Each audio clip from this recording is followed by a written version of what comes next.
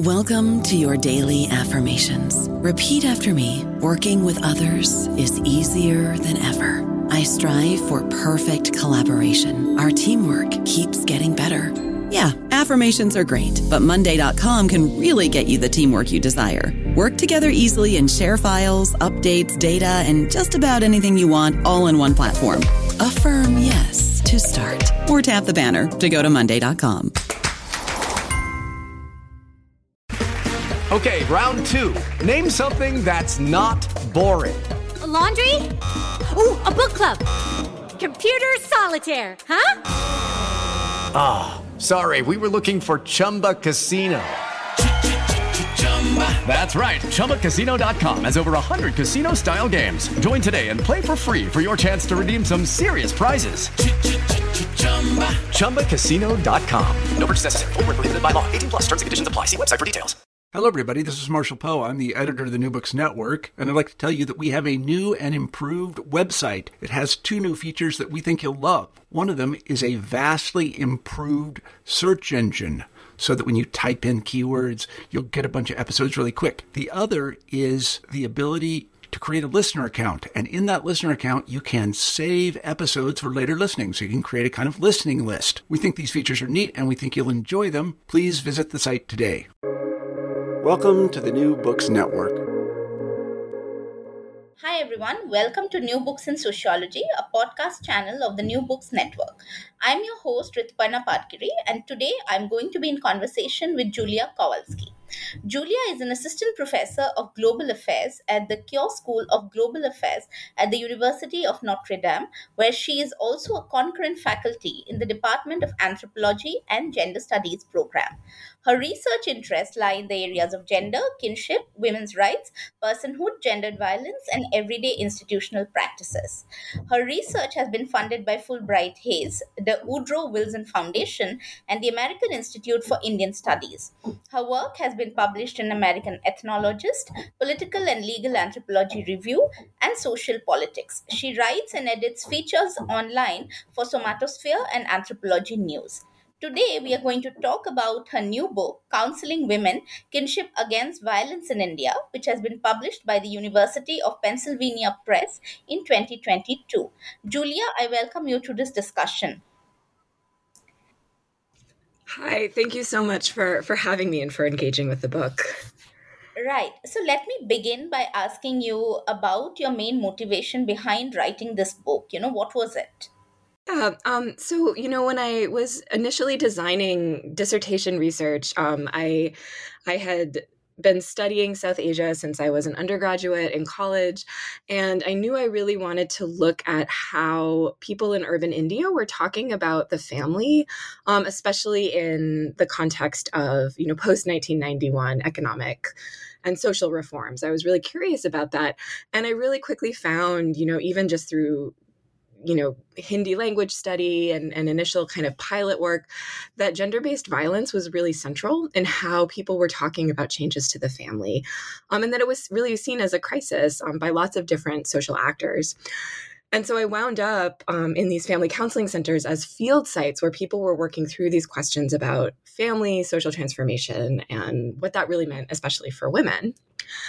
And, when the time came to start to make this initial project into a book, and as time passed, as it does when you're revising a book, I got really interested in particular in how poorly understood I felt the women's movement in India was outside of India. So I often found, I'm based in the United States, and I often found in speaking to American audiences that there was an assumption that India was somehow behind in terms of things like addressing gender-based violence. And nothing could be further from the truth. In fact, you only have to spend about 5 minutes learning about the women's movements in India to realize how deeply rooted and sophisticated they are. And in particular, how sophisticated they are when it comes to mobilizing around issues of gender-based violence, both in terms of lobbying the state and in terms of supporting vulnerable women and families. And so as I was revising the book, especially in the wake of things like the 2012 Nirbhaya case, it became really important to me to help communicate that sophistication and the kind of complexities that arose in that context, especially to audiences, I think, outside of India that don't always have as clear a picture of what all is happening. Right, very interesting that you mentioned this, because I also wanted to, of course, ask you about, your field site and the methods that you use in this research. Yeah. Well, so counseling is something that and especially using the kind of English language label counseling, it's all over. It's all over, at least in Rajasthan, people, and in North India, you hear about it happening at police stations. There's counselors attached to the family courts. And it's kind of an amorphous label for a bunch of different interactive practices meant to support women and kind of help triage them as they're figuring out what to do in cases of harm or conflict at home. So my field sites were all women's rights organizations that were offering counseling, usually as one among multiple different services offered under a single umbrella. So I was focusing on the counseling center wings of these organizations, but they also often offered legal aid clinics to help women who were pursuing things like divorces. One of them had a short stay home, a domestic violence shelter that they also ran. And they were also, as women's rights organizations, really heavily involved in coordinating and lobbying around things like implementing the Protection of Women from Domestic Violence Act, which was relatively recently implemented at the time that I was in the field. And so my methods were really like classic ethnographic participant observation. So I was able to spend a lot of time with the family counselors themselves, who are middle-class paid staff at these organizations. I was able to observe their sort of intake, interviews, and conversations with counseling clients. And I also just spent a lot of time kind of shadowing them in their working lives. I helped type up forms because I was a very fast typer, or addressing, envelopes or filling out paperwork. And I spent a lot of time kind of getting to know counselors very well. And I also was able to spend time interviewing the organizers who ran these centers and kind of shadowing them at local meetings and sensitization sessions and training sessions that they ran with, for example, the police. And, throughout all of this, like any good ethnographer, I was also kind of keeping my ear to the ground and noticing kind of connecting threads that were appearing in the newspapers at the time, debates, for example, about high court rulings on the Protection of Women Against Domestic Violence Act and so on and so forth. And I think in particular, I'm trained in an anthropological tradition that draws from the subfield of linguistic anthropology, which encourages us to pay really close attention to how people's ideas about the role of language and interaction connect what they say and how they speak to a wider political economy. And so the kind of core of the book is paying really careful attention to what's unfolding within the interactions between counselors and the families that they're supporting. Right. So now there's also a lot of discussion on positionality in ethnographic research. So do you think that your position as an outsider and non-Indian impacted the study in any way? Yeah, I think it absolutely did. I mean, ethnography it's a weird methodology, because it fundamentally relies on our status as outsiders in one way or another. And then, of course, like you just said, it's extraordinarily important to be transparent and thoughtful about how we are outsiders, and also how we are insiders, as we've seen with some recent cases. So, I think on some level, the methodology itself assumes that our status as an outsider is going to impact the study, in part because it means people have to explain what's going on to us, because we have kind of kid brain. We don't really know what's going on. So I think that, obviously in my case, I was very visibly not Rajasthan. I'm not from Rajasthan. I'm not from Jaipur. And so I think that had a couple of different impacts. So first of all, a lot of foreigners actually come through these NGOs in Rajasthan in different capacities.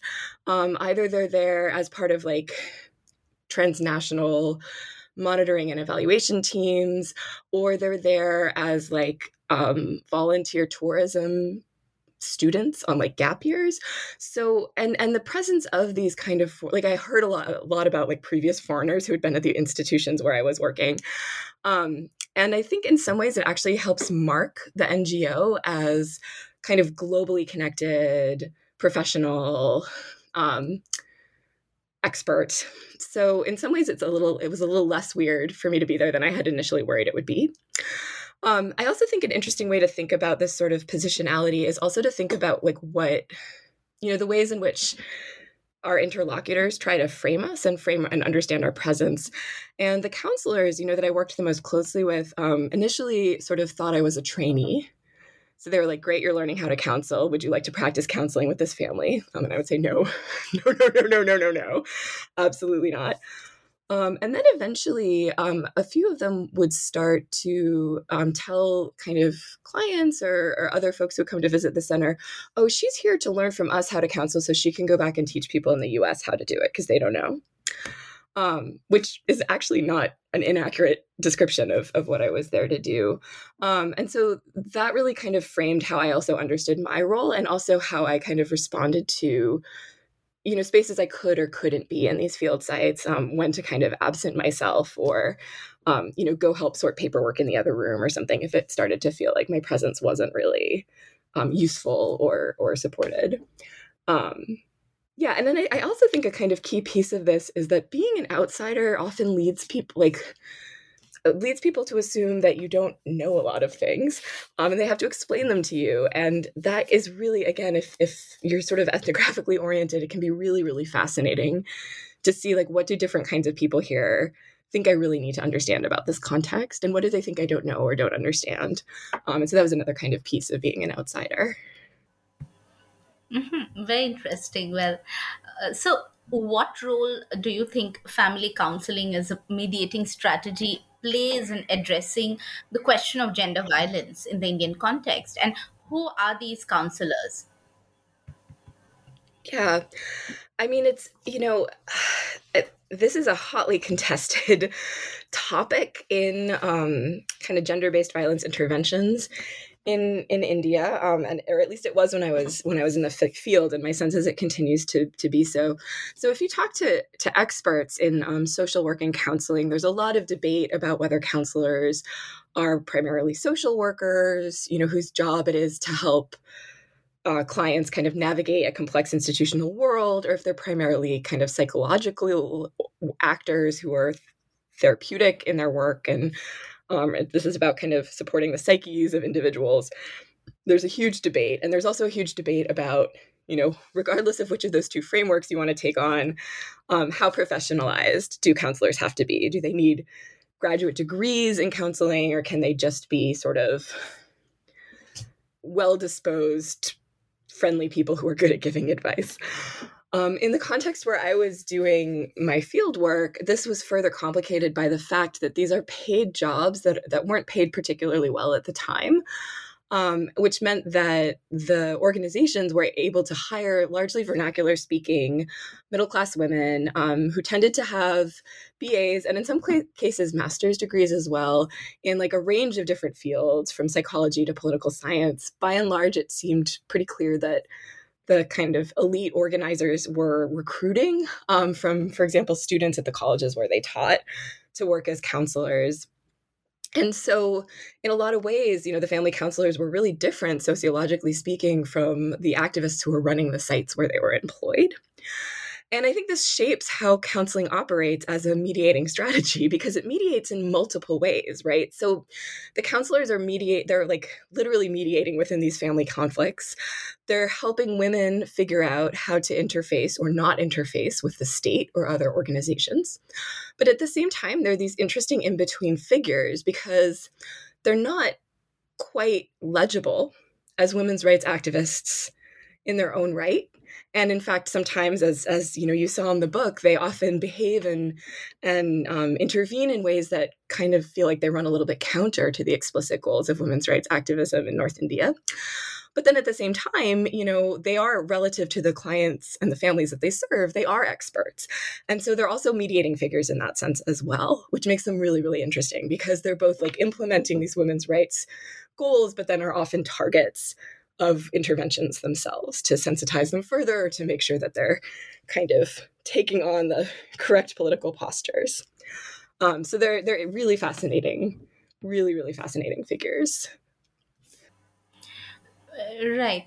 Uh, I also want to ask if you think that an individualistic notion of how women's rights should be push the already vulnerable women into even more precarious positions. And if yes, if you could also give a few examples from your work. Yeah. I mean, I think this is a really difficult and important question for us to think about. And there's definitely, within anthropology and sociology, I think a lot of debate and discussion about the ways in which a rights-based discourse tends to focus on the individual in a way that can sometimes undermine people's really valued understandings and desires for relationality in their communities. So, I think one reason why counseling exists in the first place, one of the kinds of roles that it's fulfilling, is the fact that in many cases, so one kind of element of women's rights activism in North India says we should follow the lead of the woman. We should do what she wants to do, right? Like, so whatever support she's seeking, we should help her access it. Which, does fit with a kind of individualistic story about women's autonomy and is very important. But then you get into these kind of paradoxical situations where the vast majority of the women whose cases I observed or read about in these counseling centers, what they wanted was to sustain and deepen their relationships, usually with their in-laws and their husbands and their husbands' families. That they really wanted these multi-generational joint family relationships to work. Which then kind of puts the institution in a little bit of a double bind, because a lot of how legalistic conceptions of women's rights operate, it tends to actually deepen conflict and division in the household. And so, this is one of the kinds of dilemmas that counselors have to mediate as they're working with families. So I think a really great example of this that I've written about, I think I write about it in the book and in a couple other publications as well, is there was a client who was kind of a working class client. She'd been coming. Her case was very, very long and was not getting resolved, largely because her husband would keep coming to these joint sessions and promising to do things that he didn't do. But basically, the problem was that her husband had taken up with another woman who he was not married to. And crucially, this woman had had a son while the client had had only daughters. And so she was in this miserable situation in this joint household. Her in-laws were being really, terrible to her and abusive. And her husband kept promising to kind of give her resources like a sewing machine or other kinds of income generating support so that she could gain a modicum of independence and also have a little bit of her own income stream to care for her own kids, because she was feeling really insecure about that. But he kept not doing it. And so there was one day when she kind of showed up unannounced at the counseling center. She was really frustrated. There'd been a new turn in the household drama, and she said, basically screw this. I'm gonna take my rights. And what she said was, "Apne hak lene wali hu." I'm going to take my hak. And the counselors, so, you'd think, okay, we're in a women's rights institution.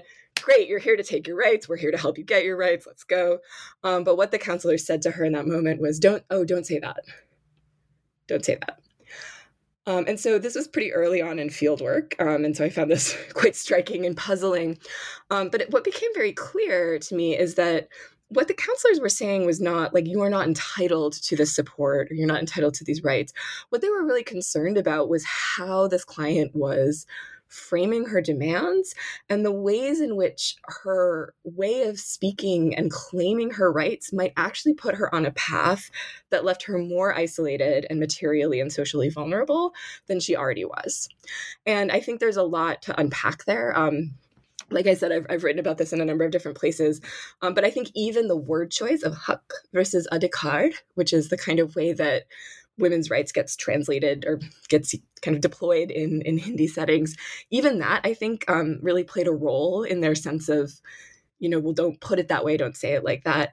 And so part of what this helped me kind of notice was the way that counselors were dealing with this tension between the kind of individualistic framing of like a woman's rights or human rights framework and the desires for relationality of their clients was by paying really close attention, not just to the rights that were being claimed, but to how different family members were calling forth their duties and obligations to one another. And so this is part of why I started to pay really close attention to how counselors were understanding the role of interaction in acting on violence. I don't know about you, but I'm very busy and I don't have a lot of time to cook. That's why I subscribe to Factor. Eating better is easy with Factor's delicious, ready-to-eat meals. Every fresh, never frozen meal is chef-crafted, dietitian approved, and ready to go in just 2 minutes. You'll have over 35 different options to choose from every week, including Calorie Smart, Protein Plus, and Keto. These are 2-minute meals. Factor meals are ready to eat and heat, so there's no prepping, cooking, or cleanup needed. They're flexible for your schedule. Get as much or as little as you need by choosing your meals every week. Factor is the perfect solution if you're looking for fast, premium options with no cooking required. Sign up and save. We've done the math, and this is important. Factor is less expensive than takeout, and every meal is dietitian approved to be nutritious and delicious. Head to factormeals.com/NBN50 and use code NBN50 to get 50% off. That's code NBN50 at factormeals.com/NBN50 to get 50% off. Right. So, how do you think kinship is central in addressing cases of gender violence in your field site, that is Rajasthan? Yeah, I mean, I think that so this kind of builds on the example I was just giving, and what I was just saying, because I think that in a context where you're trying to blend these different understandings of rights and relations, kinship actually can become a really potent tool. And I should say too that when I talk about kinship, I'm coming from a tradition in anthropology and allied disciplines that sees kinship not as a kind of static structure, but as a generative tool through which people are making sense of the meanings, the kind of moral and material meanings of their relations with others, whether those are like family relations or other kinds of relationality, like we see in sort of concepts of the nation state. So in terms of thinking about how kinship, understood in those terms, addresses gender violence, again, I think the place where this really emerged for me in kind of observing and spending time with counselors was in how counselors were thinking about interaction.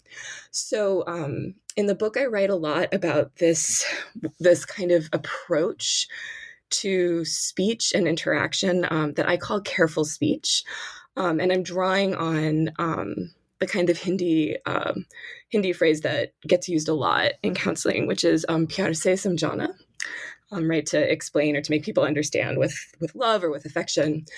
And I found that this was really where counselors were deploying ideas about morally valuable kinship relations to address violence. And in part, that had to do with a shift from approaching violence as, okay, this is a thing that happened in the past.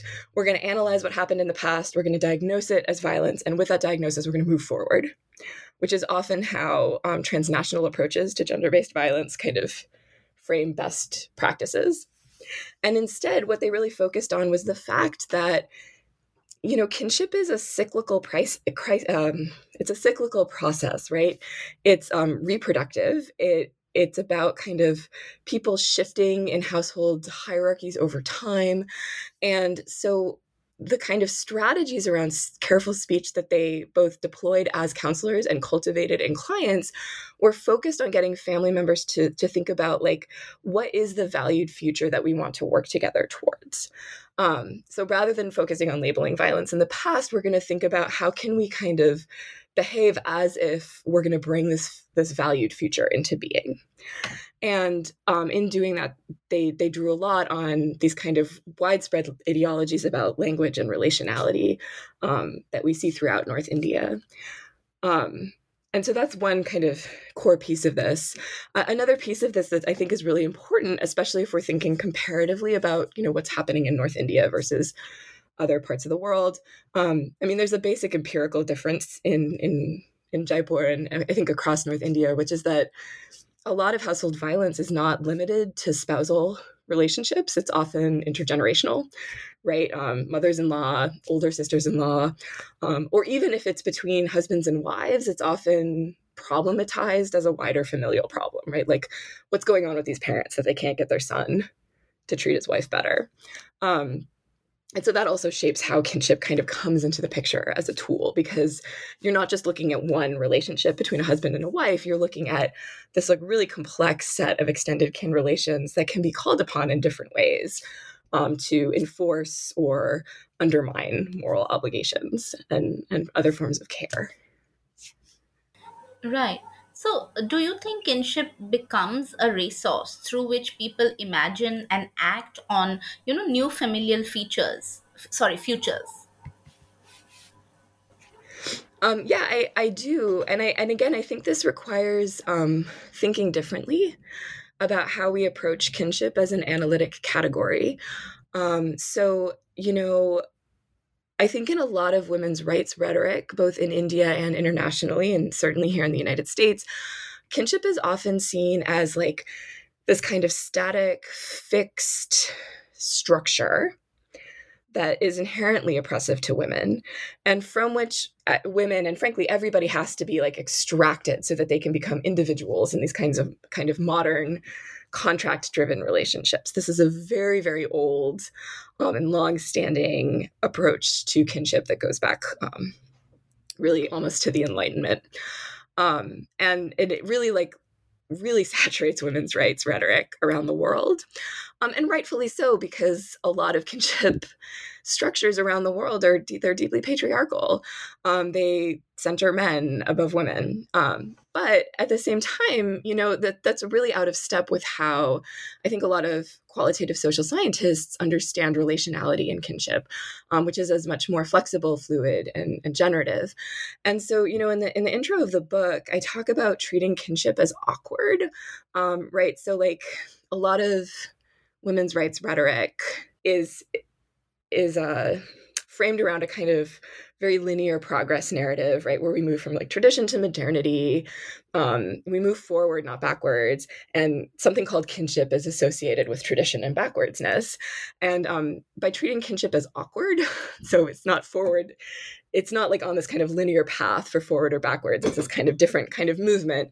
I think that can really help us think about how the kinds of relationality and ideas about entitlement and obligation that we often associate with culturally specific notions of kinship can be harmful, can be constricting, but can also be deeply generative, precisely because ideas about kin relations are some of the primary tools through which people everywhere imagine and act on the future. And so that, like, trying to bring those two things together, which is really tricky, was a core part of thinking about how to analyze sort of what I'd seen in the field and do justice to these really sophisticated interactive techniques that counselors were generating as they worked with women. Right. So it's a very interesting book, very innovative as well. And I wanted to know how the book engages with the already existing literature in this area. Yeah, I mean, I think this is a really exciting time to be writing about this topic, both in India and globally, because there's just a tremendous amount of different kinds of research being done by different kinds of scholars. I mean, even at my own institution, I have the privilege of working with scholars from fields as diverse as development economics and psychology, who are also looking at gender-based violence around the world. But I think one thing that so there's a lot to say about this. In the context of the work that's been done on gender-based violence interventions in India in particular, I think we have a lot of really phenomenal work that's really examined law and the implementation of legal infrastructures to address gender-based violence. And I think that work is really important because those laws are really important. But I think one thing that this work does a bit differently is that it actually starts from how people are conceptualizing family and kinship rather than starting from how the law is framing and problematizing violence.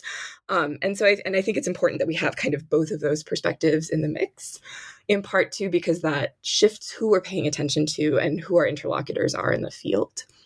And I think another piece of this is that coming from this kind of linguistic anthropological background, it's really important, I think, to attend to not just kind of the outcome of counseling interactions, which, if you just look at outcomes, what it looks like what's happening is that these counselors are just sending women back to abusive families. And that's not incorrect. But if you actually pay attention to what unfolds beat by beat within the interaction itself, you can see that something much more sophisticated is going on in terms of how counselors are trying to help women and their families reorient to one another, and sort of redeploying and slightly transforming understandings of what kin relations mean, what they should look like, and what that means for a kind of improved future for women in the household. So I think that's something that this text does, that has a lot to contribute to how we think about really big picture questions about intervening with regards to gender-based violence in India and elsewhere. Mm-hmm. Well, last question. Could you also talk about the future scope of research in this area? Yeah. So I was thinking when I was preparing about, there's again so much to say here.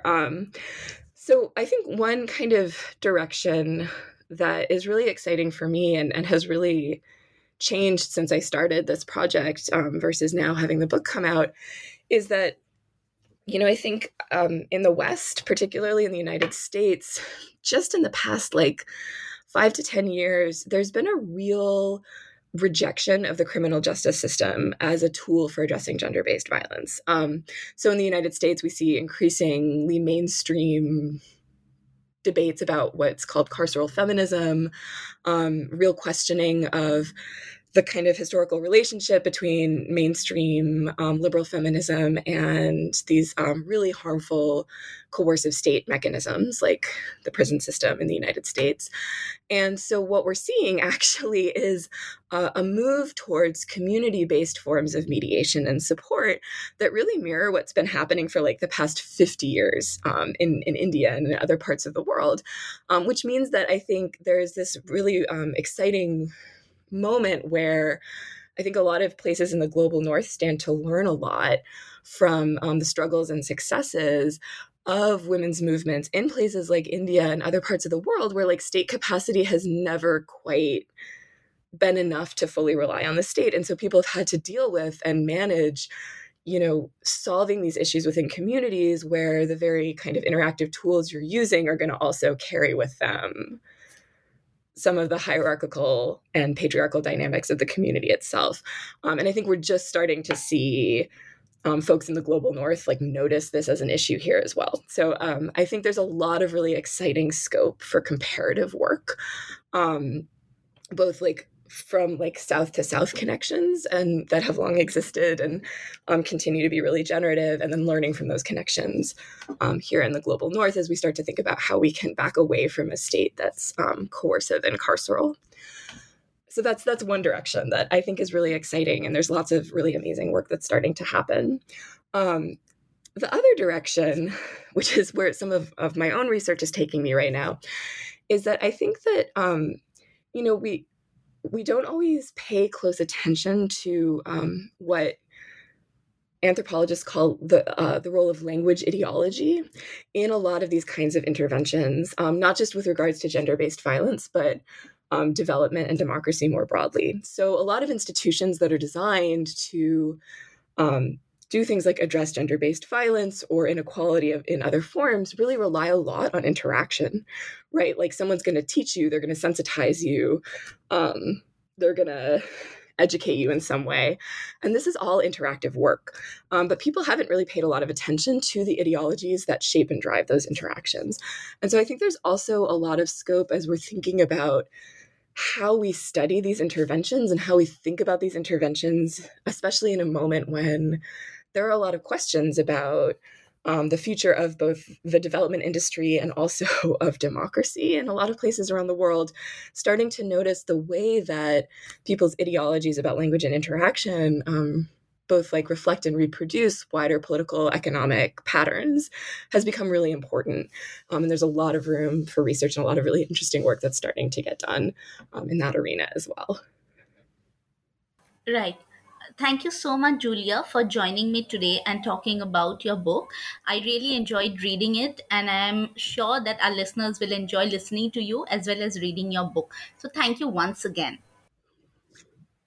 Wonderful. Thank you so much.